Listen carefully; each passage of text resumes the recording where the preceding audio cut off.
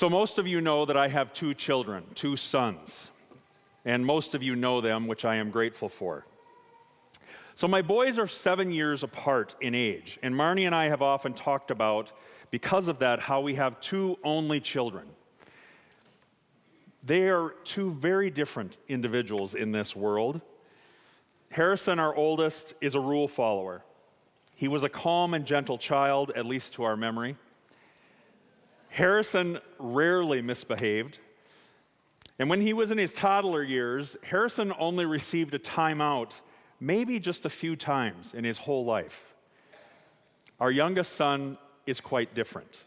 Finn, who is running our soundboard in the sanctuary this morning, so he's going to love this. Finn was the child that was always pushing the edge. We laugh when we say he was passionate about everything.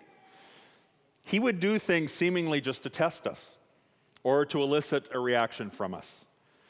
If he did not get his way, he could be well heard anywhere he was, especially his screaming fits here at church. Now, I told you that Harrison only had a few timeouts his whole life. There were times that Finn had a dozen timeouts a day, often. Well, there are also other stories about the differences of our boys. And one of them is that Harrison never liked to be away from us. But Finn, however, loved to be on his own. And I remember one time Marnie called me from home in an absolute panic because she couldn't find him. I asked her if she had looked outside. And sure enough, Finn had gotten out of the house, walked down the street to sit on the curb, and watch the cars go by. He was 3. There were times I told myself that if I didn't love him, I'd have to kill him. Well, he doesn't really test us like that anymore, at least as far as I know. But you probably have your own story, either you or your kids, about a time in your life when you were lost. It's a terrifying experience, right?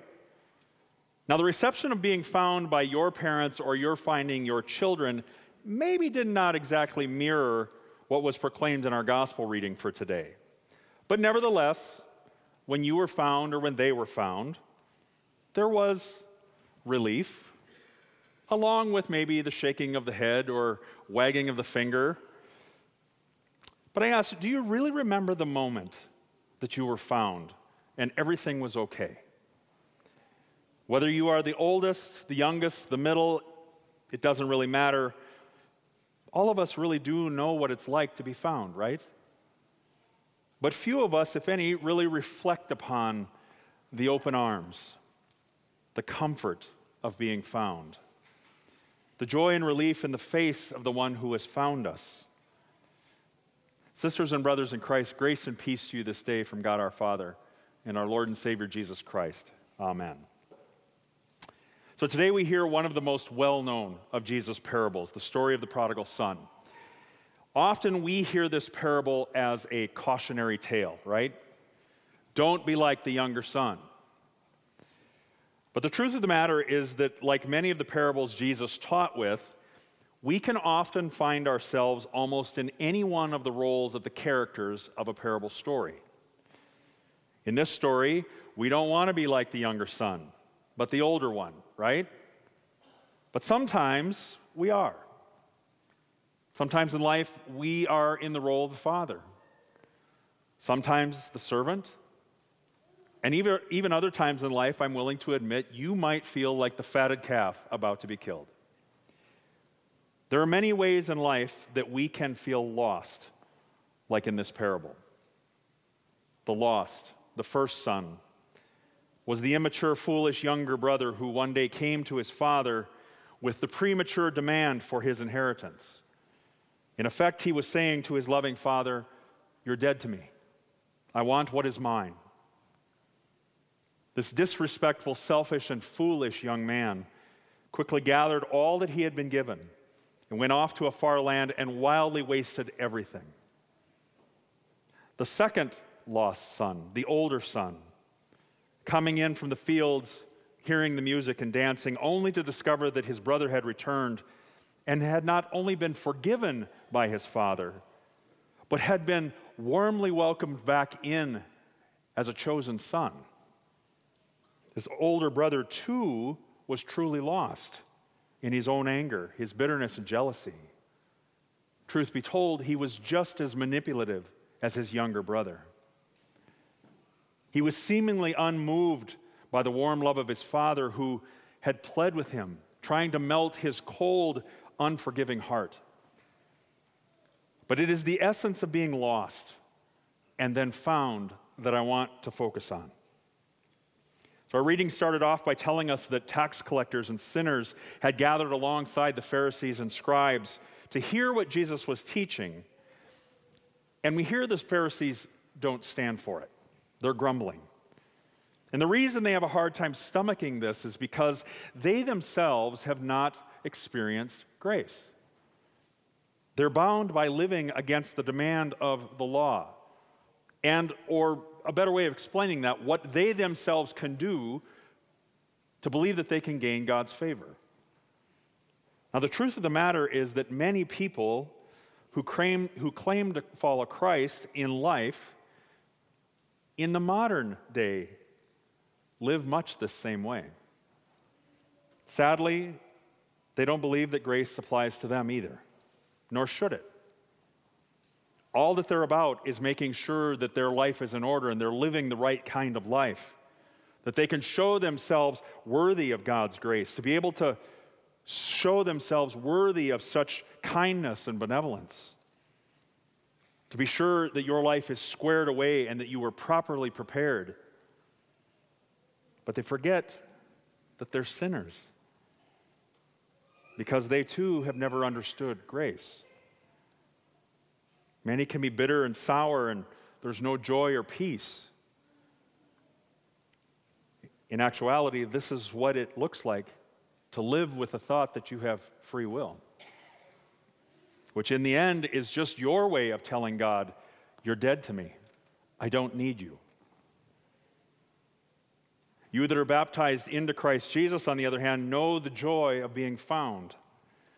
You know what it's like to have a Father that has sought you and forgives.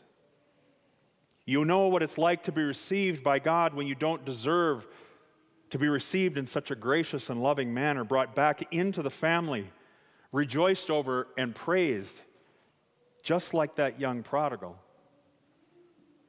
So our Lord reminds us, it reminds the Pharisees and the scribes, as well as those tax collectors and sinners that day, and he reminds us today that we who are gathered to hear have a God of mercy. Now, throughout the story, we continue to witness the generous actions of a loving and forgiving and seeking, finding Father. He loves both his sons. He provides for and protects them both. He doesn't disown the younger for his actions or decisions, but he waited for his return, anticipated it, and watched for him. And then when he returned, he ran to him. He had compassion on him in such a way that it was just an all-encompassing, guttural reaction of love.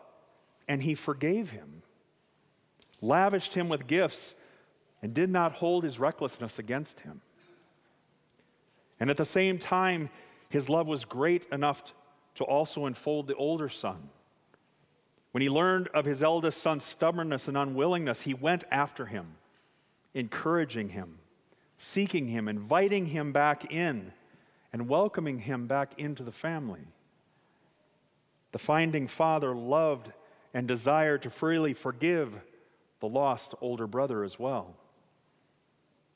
Now, in the midst of your lostness, you too are reminded that you are found by God.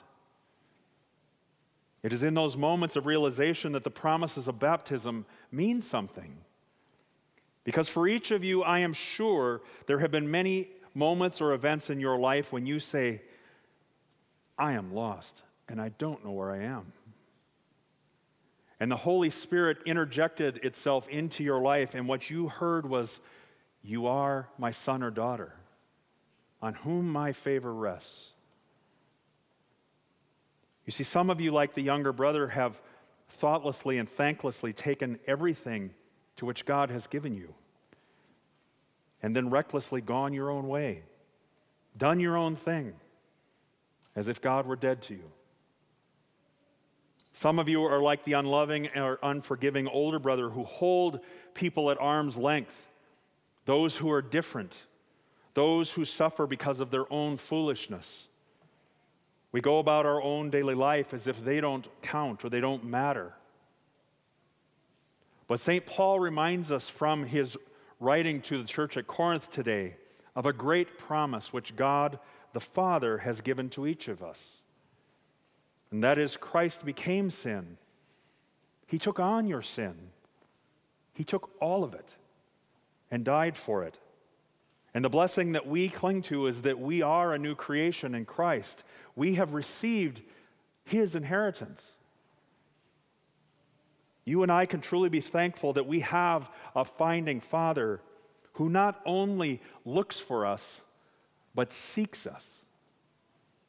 The finding Father in this parable is the very present reminder for you that you have a heavenly Father who loves, seeks, and forgives you when you are lost in sin and death. And He sent His Son to make sure of this. He sent Him as not only a promise, but a guarantee, a certainty that He has taken this on Himself and given you His righteousness. Because of Jesus, the finding Father welcomes, forgives, and lavishes His blessings upon you. It is God who finds all of us. Now may we discover that through this freeing word that we hear today, that our mission and our joy is finding, inviting, and lifting others up who are lost, so that they can experience the promise, this certainty of a loving and merciful relationship with God. Thank God that you have a loving, forgiving, and seeking Father. Christ has given you your inheritance, and you are no longer lost. Thanks be to God. Amen.